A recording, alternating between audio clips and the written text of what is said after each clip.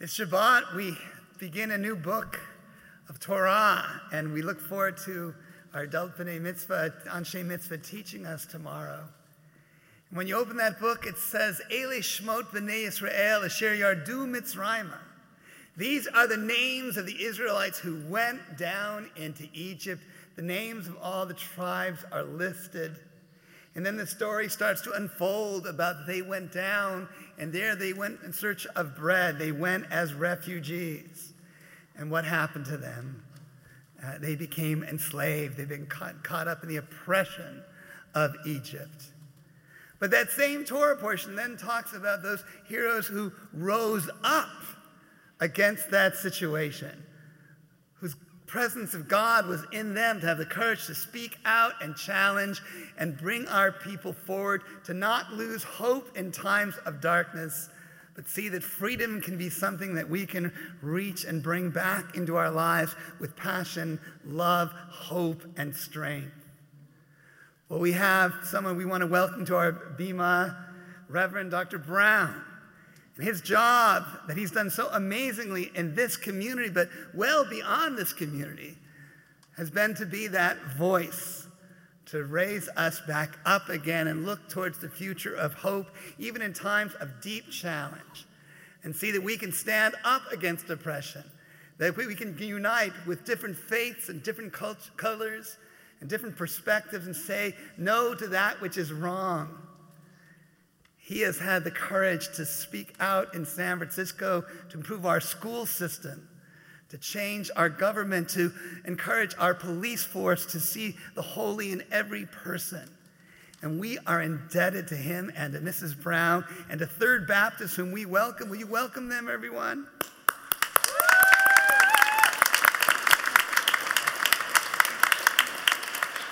And to the profound partnership that he began 33 years ago with this congregation to bring back hope and keep it alive. Brachim Haba'im, we welcome you, Reverend Dr. Brown.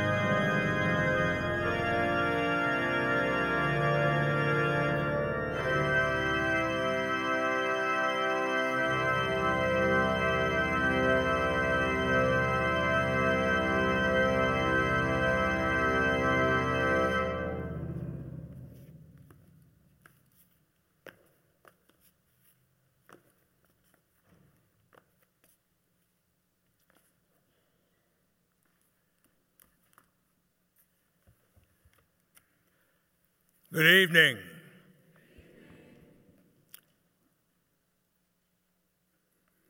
To Rabbis Beth and Jonathan singer, my friends who come double in twos,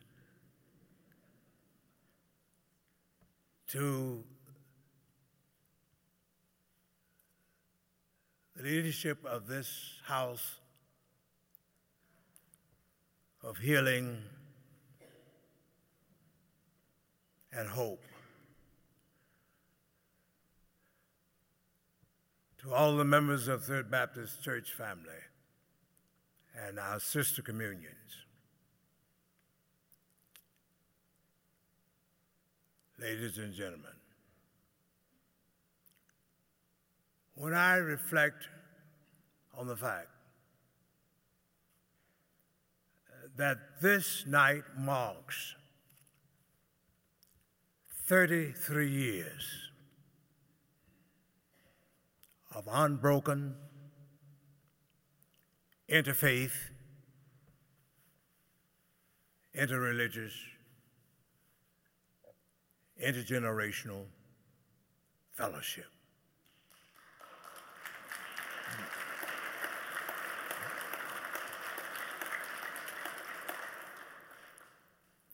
And when I think of the fact that this is the 33rd year, I'm reminded of the story of a teacher who was teaching math. And she decided that she would engage her students by calling out a number and rearranging the numbers. And she stood up, looked at Johnny and said, "Johnny, if I turn 34 around, what would that become?" He said, "43, teacher." She looked at Susie and said, "Susie, if I turn 6 or 7 around, what would that become?" She answered accurately, 76. But then Samuel, way in the back, said, "Teacher, I got something. Let me see what you can do with it." 33, now mess with that one.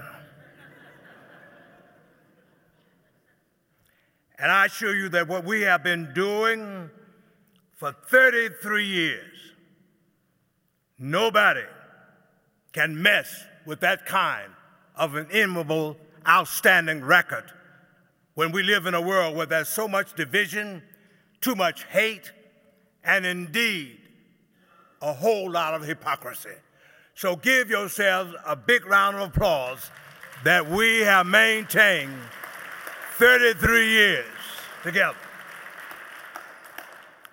I would like for all of us to know that one of our deacons, Deacon Anthony Gerald Wagner, has a favorite hymn and is a favorite one of mine too. And there's a verse, that second verse, that goes, "Many are they who started in the race, but with the light they refused to keep pace. Others accepted it because it is new, but not very many expected to go through." We expected to go through as 2 communions, and again, we ought to give great shout out for Third Baptist and Temple Emmanuel.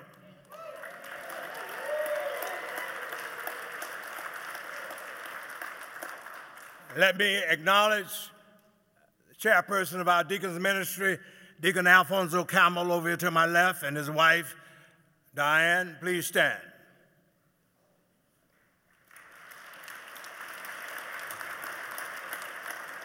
And the chairperson of our trustees ministry, Brother Preston Turner, please stand.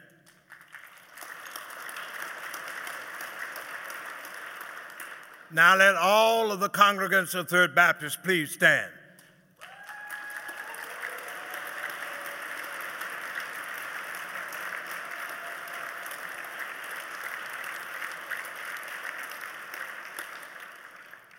And And one of the dearest of that fellowship is our mother, Jane Smith, who is 101 years old, and this March will, God willing, be 102 years old. Hold your hand up, Mother, over there.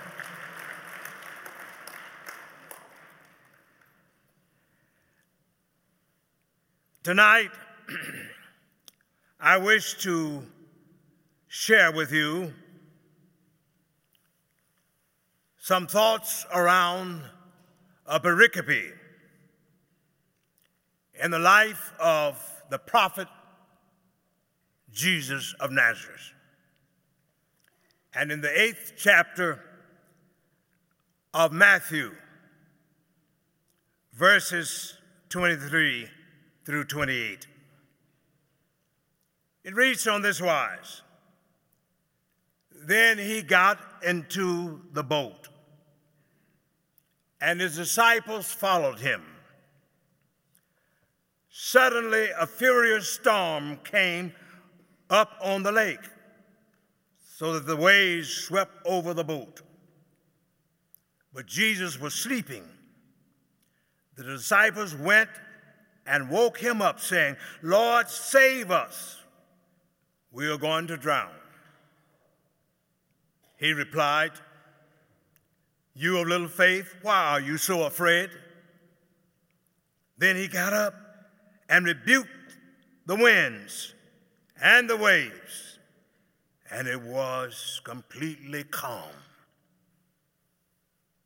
The men were amazed and asked, What manner of man is this?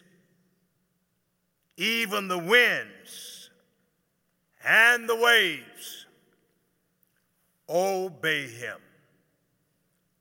What manner of man is this, that even the winds and the waves obey him? And I just want to talk out loud from this subject. What manner of man was one Martin Luther King Jr., that we are gathered here tonight? What manner of man was he? This black boy born in the red clay hills of Georgia, son of the Mants, grandson of a Baptist preacher, student of one Benjamin Elijah Mays, possibly the last of the great schoolmasters, graduate of Morehouse, Crozer Theological Seminary, and Boston University, with a coveted degree of PhD in systematic theology. What manner of man was he? Well, I know those who know something about higher criticism, and thank God you don't take that Bible, that book, literally, for we have too many Bible bangers around here now. All they know to do is bang the Bible. But the Bible and the good truths of learning how to do justice, to love mercy, and walk humbly with their God, they never measure up to it. But I want to take this pericope, I repeat, dig into it, unpackage it, hopefully make some application that will enable us to understand why we are together and what the legacy of Martin Luther King Jr. can do to save us from the storm that's in America. We sang a song often in our churches in the Baptist tradition, Master, the tempest raging. Why canst thou lie asleep? The billows, winds, and the waves, the song goes, obey him. Now, I don't want to get bogged down in whether or not it was scientifically attainable or possible that one spoke to the waves and they kept quiet. We have this something in common, something parallel from both traditions. For after all, we're told that Elisha caused an axe head to swim. Now, you won't get any confirmation that that really happened. For if you have some iron, it's going to sink. But the point was made from these two pericopes is that in this life, every now and then, God raises up men and women who are distinct, so unique, that even the multitudes sing their praises. And I think that we should delve deeply into understanding that Martin Luther King Jr. was a man greatly imbued with the spirit of Jesus, the prophets, and indeed his teacher, Benjamin Elijah Mays.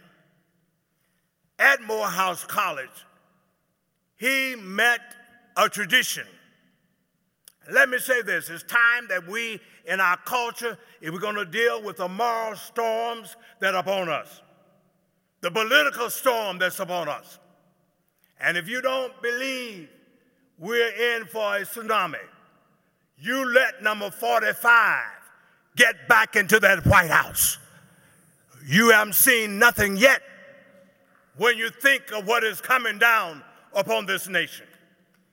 And I want to say to you this night that as we go through the storm of this nation, in which we are now faced with the possibility of this president being impeached, we must keep in mind that we had better have aboard the ship men and women who know how to speak to turbulent and tragic times and bring sense out of insanity, hope out of hopelessness, peace where there's war, and more importantly, love where there's hate, and wherever there's division, bringing about unity. Somebody needs to speak up and speak out.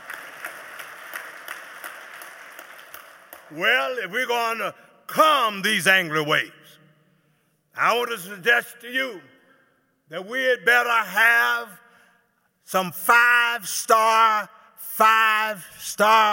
men and women who will be the wells of hope, of happiness, of healing, and joy for this nation. You know, at Morehouse, it was one Robert Franklin, one of the presidents of our great institution, who captured a compendium of the best of the traditions of a Morehouse man. And he concocted the phrase, the wells of a Morehouse man. And I just want to walk around these 5 wells that I consider so necessary for us to get aboard a ship and have a safe passage on the other side. The first one is we ought to be well-read. Well-read. That's what they taught us in Morehouse. And you know what? Somebody said the best way to keep folks from getting to know something is to put it in a book. Because we don't read. We let CNN, MSNBC, the pundits, the potentates, and the analysts do our thinking for us. But Martin Luther King Jr. was taught at Morehouse to crack that book open and don't think you can get your lesson by osmosis with putting the pillow under the pillow a book. you better crack it open and read it. And even in the Christian Jewish tradition, Jesus of Nazareth was enlightened. He knew how to read.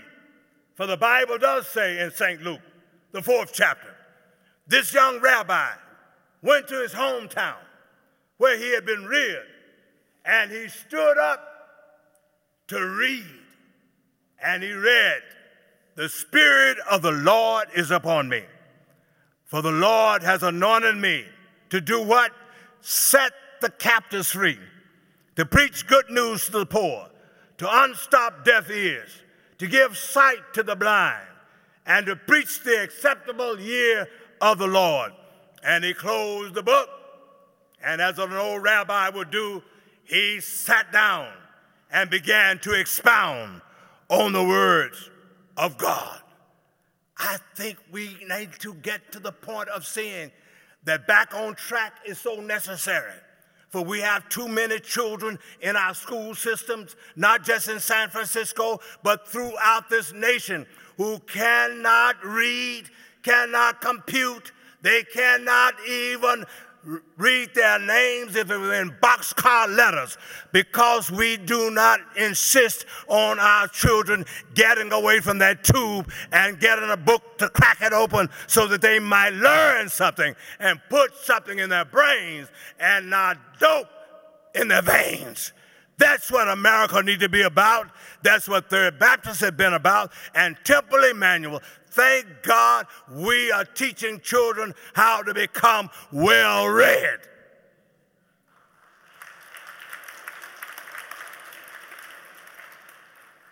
And then we can bring calmness and peace to this nation and further advance Dr. King's dream by being well-spoken.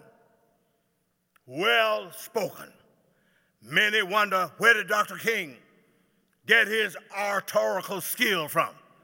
I'll tell you, sitting at the feet of G.L. Chandler, who taught us how to stand up, articulate, state what's on your mind, and make sure you know what you're talking about before it comes out of your mouth. Dr. King indeed mesmerized us with that I have a dream speech. But for friends, he learned it at dear old Morehouse. If you're going to speak for God or speak in behalf of the people, make sure you're well spoken. And I think number 45 can learn that too.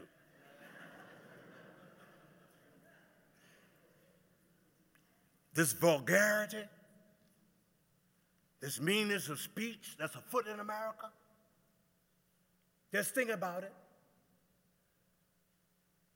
Jonathan Miller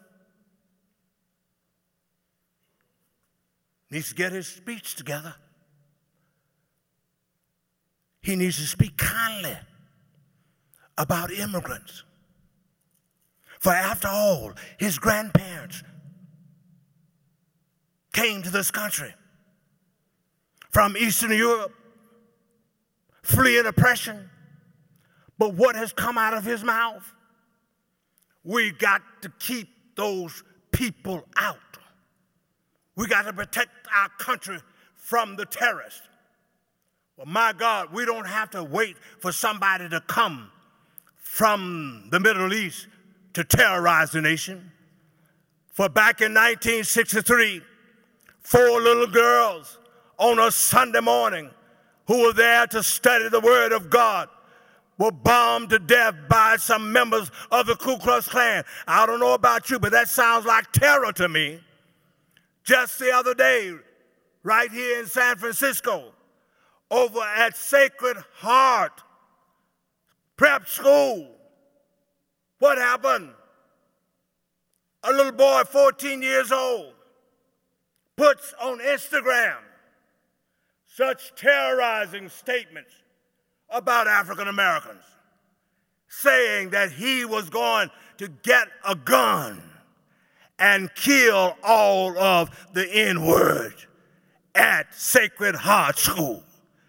And to add insult to injury, What did the administration do? It tried to sweep it under the rug.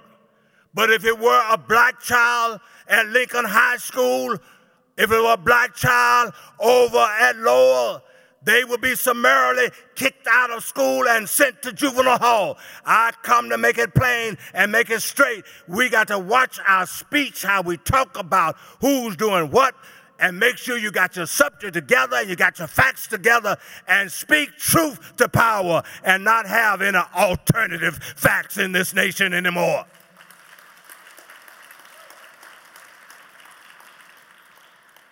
So you got to be well-read, well-spoken to bring calmness to this nation. But the other thing we were taught in Morehouse, you had better be well-traveled. I like that. For some of us, act as if we are the last pebble on the beach in Mother Earth. But when you get out of your comfort zone, when you go across the street to see somebody else, go somewhere and discover what other people have in common with you and what their experiences and difficulties have been. And if they achieve success too in the storms of life, you will be inspired to do the same. That's why, my friends, it was a good thing. Last year, NAACP, under my leadership as chairperson of the International Affairs Committee, we took 250 people to Ghana, West Africa, to see what happened to our ancestors. You have it rightly so in your perspectives for this evening, looking backwards to what happened in Africa. And we can't go forward to bring calmness until America admit that the slave trade for 400 years was barbaric, it was inhumane, it was insane, and never should black folks been subjected to that kind of a treatment for 400 years. I have here with me, thank God for this walking stick. You heard me say before that I had an ischemic stroke in 2010. God spared my brain and my head and my mouth, but I was just compromised a little bit with my mobility. But thanks be to my helper here, this walking stick that was given to me by a Ghanaian. And this stick says a whole lot. It is a symbol of a Sokofa bird. And this bird is looking backwards in order to go forward with an egg in its mouth, symbolizing you can't have a dream of a better day unless you are well-grounded in knowing history and looking back. That's why I thank God that my wife and all of my grandchildren and all of our children were able to go to Cape Coast Castle so they would see what our ancestors were subjected to. Just think about it. At Cape Coast Castle, when you look back, you will discover that there, our ancestors were stacked down into dungeons, 4 rooms, 1,000 at a time. Men and women and children were not able to, for 4 months, go out to relieve themselves. Trenches were dug in the floor of the dungeon. And then, you know what they did? They had the unmitigated gall to have a surveillance window from an ornate, plush Church of England at the top to make sure that if anybody got out of line, they would be thrown into the cell of no return. And then it was another 4 months across that Atlantic. Some jumped overboard. Others who were sick were thrown overboard, eaten by sharks. Why do I cite all of this? when you travel, you're well traveled.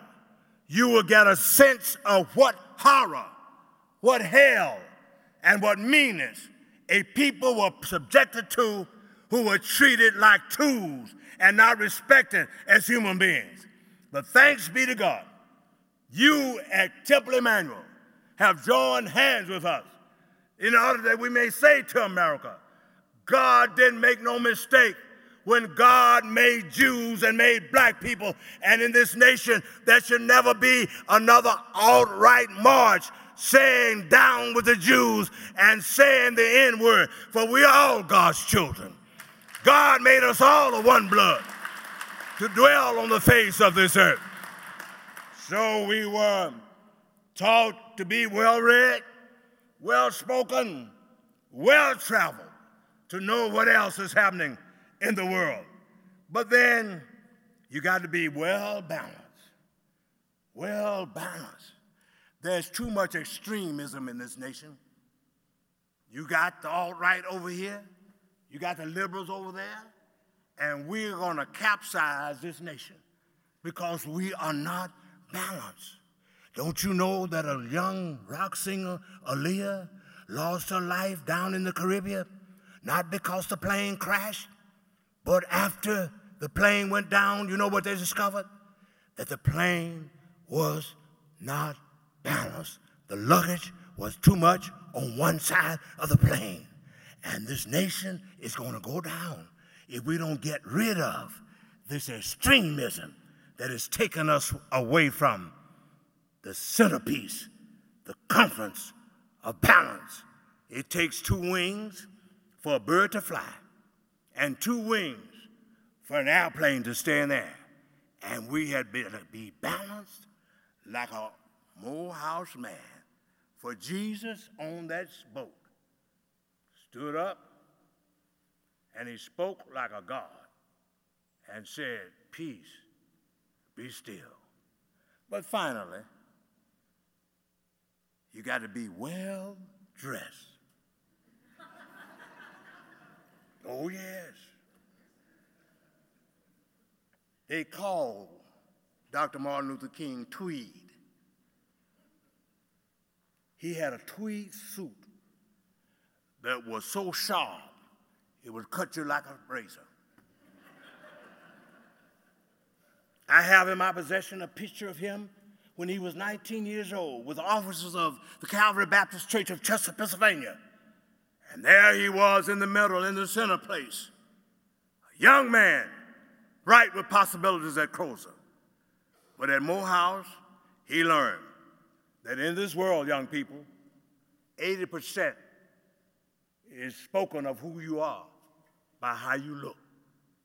But we come to the point in this nation, and particularly in some communities, where we go around looking like we just got out of the sack.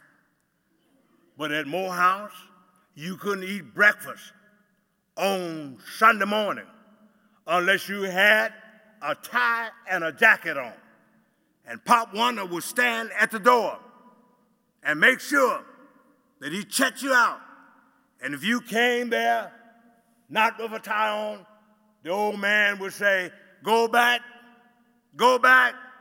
don't you come in here. Martin Luther King Jr. learned that, and many great persons of note, Joe Williams, Nat King Cole, I could call the roll. They all looked like they were somebody. They talked like they were somebody. They spoke like they were somebody. They were balanced in their ways, and they were well-read beyond their fields as Renaissance universal men and women. God knows, in America this day, we're going through a storm, and the ship is about to capsize. But we can save the ship of state when we got more red-welled people, more well-spoken individuals, more well-traveled souls, well-balanced servants of God, and more important, look like you're somebody.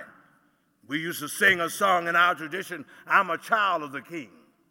I'm a child of the King. My father's rich in houses and lands.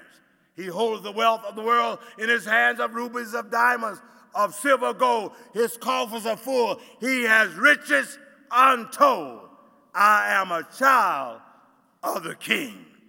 That's why we celebrate Martin Luther King, because he was a man who gave presence to his life, stood up, and though he was only 5 feet 7 inches tall, but he had no Napoleonic complex. He was always big in soul, tall in moral, tall in understanding, tall in love. And that's what we need in this world. We don't need any more midgets in giant-sized positions in this world. We messed it up, and we don't need just men in seats in this world. These women has got to help us save this nation and save this world. Thanks be to God that we have this movie coming out, Harriet. And I thank God that Frederick Douglass and Harriet both were believers. Many people don't know that Frederick Douglass was not just an abolitionist, he was also an AME Zion preacher. And Harriet Tubman was by his side with a pistol in one hand and the Bible in the other, saying, you better come on and go to freedom's land. And she led folks to freedom. She led them to a better plight because she too was balanced in her thinking. She knew that there was a time to be peaceful, and there was a time to stand up and make sure you had your fire, to defend your home, to defend your palace. And if we don't watch out, if we get to let this man get back in that White House and the alt-right takes over, you better have something to defend yourself and not be a sitting duck and a sacrificial lamb. For God wants you to live too. God wants you to have peace. God wants you to have hope. And nobody is good enough, wise enough, or powerful enough to rule you and me. For we are God's children, and we got to fight on, bring calmness, that we'll be able to say, we have found peace in the valley, not someday, but we found it this day because God sent us Martin Luther King Jr., a well-balanced man. Thank you.